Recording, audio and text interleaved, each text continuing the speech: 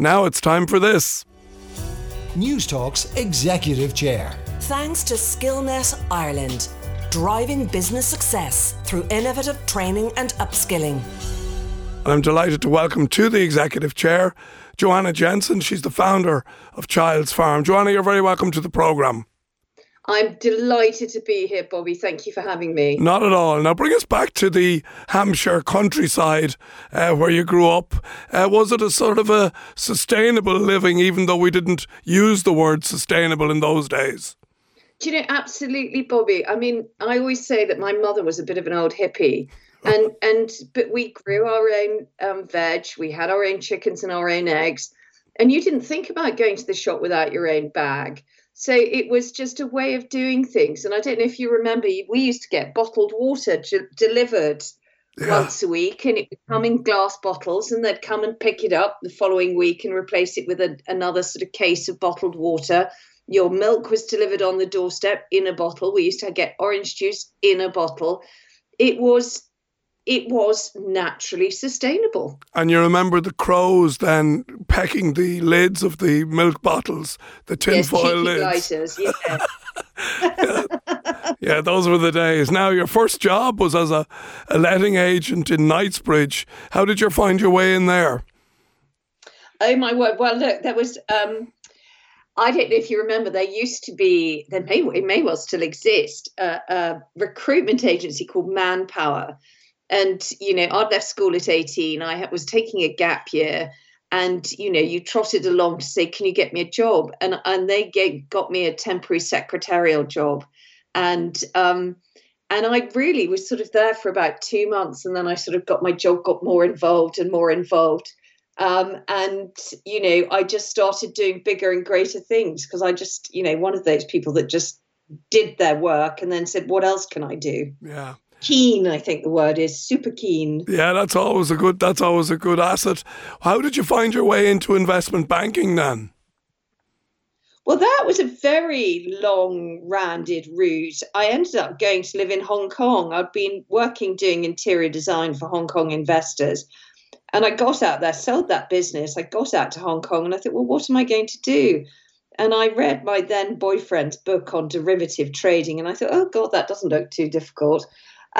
And so I punted myself around and got myself a job working in a joint venture with NatWest and a local Asian company, and then went from there to a French bank, and then ended up being headhunted back to the UK, where I worked for a number of banks. So it was a sort of, you know, I didn't go to university. It was sort of blagging my way, really. You know what I mean. I absolutely do. So tell us then about the evolution of Childs Farm. It was founded in 2010, and it was out of a personal situation around your daughter's sensitive eczema-prone skin. Is that right?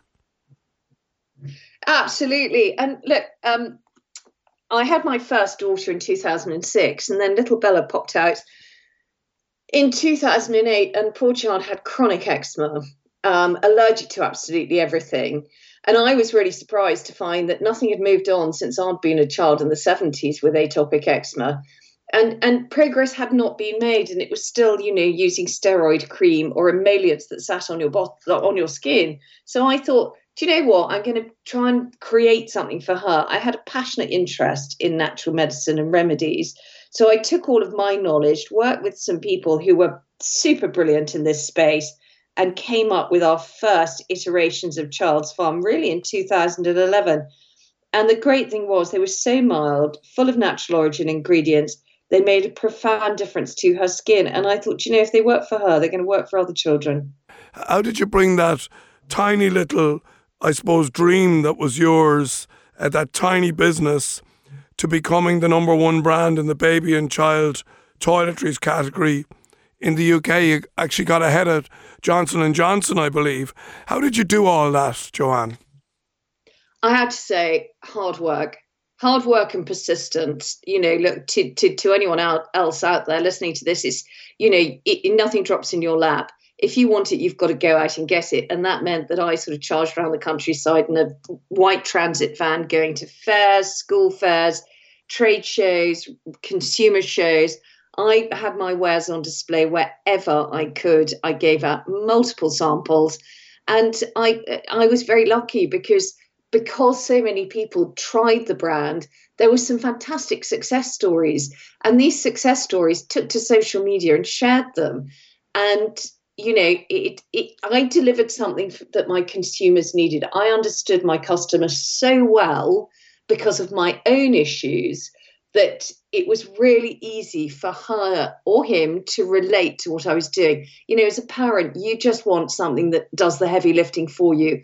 And if a parent with a child with really poorly skin, to find something that works and that is at an affordable price is simply golden.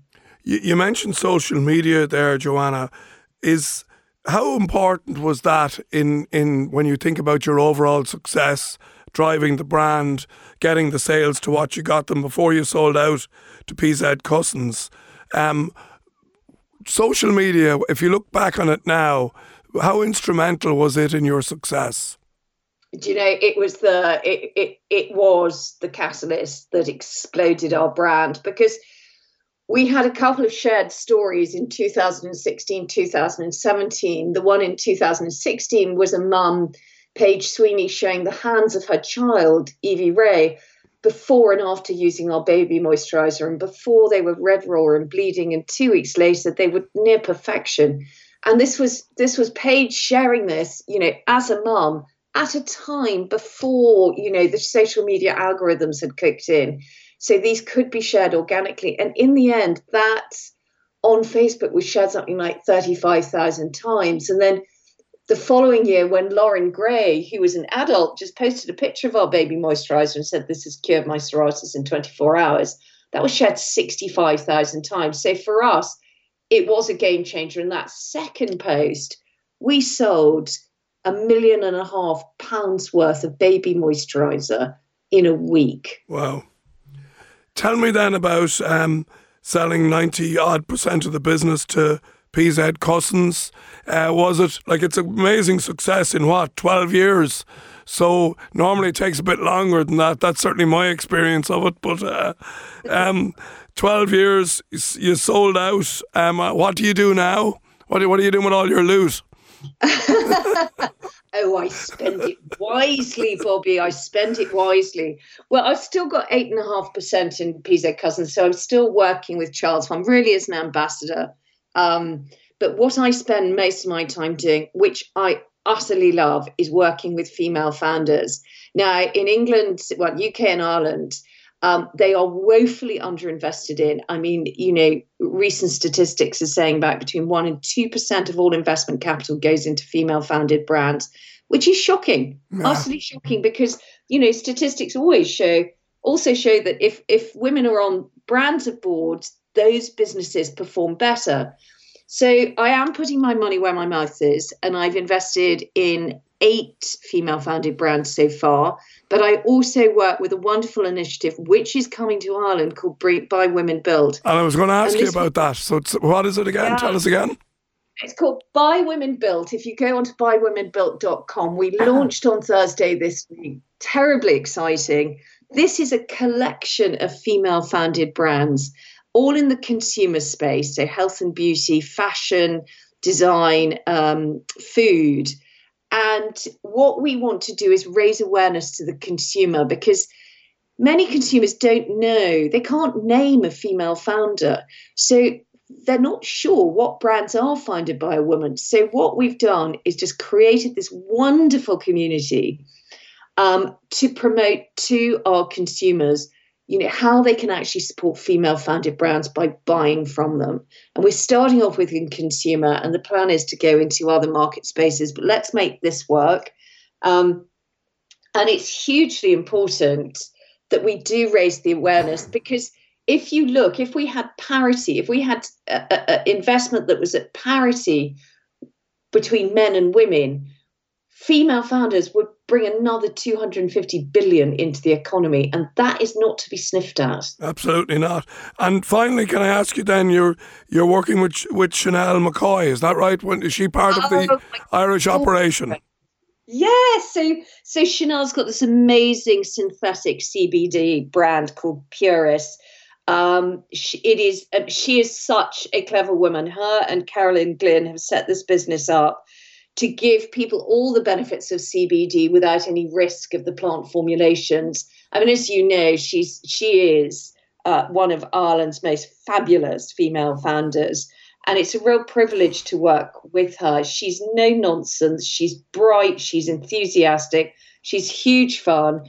And, I'm really proud. She's one of my investments. And I'm really proud to be working really closely with her and Caroline, because they are a great duo, I have to say. Great. Well, we look forward to welcoming you to Ireland, Joanna. And I know you run your local church choir, so we'll let you get back to that. And we'll hopefully meet up with you when you come to Ireland. Can't wait to meet you, Bobby. And thank you so much for having me this morning. Down to Business with Bobby Kerr. Brought to you by Bank of Ireland. Saturday morning at 11 on News Talk.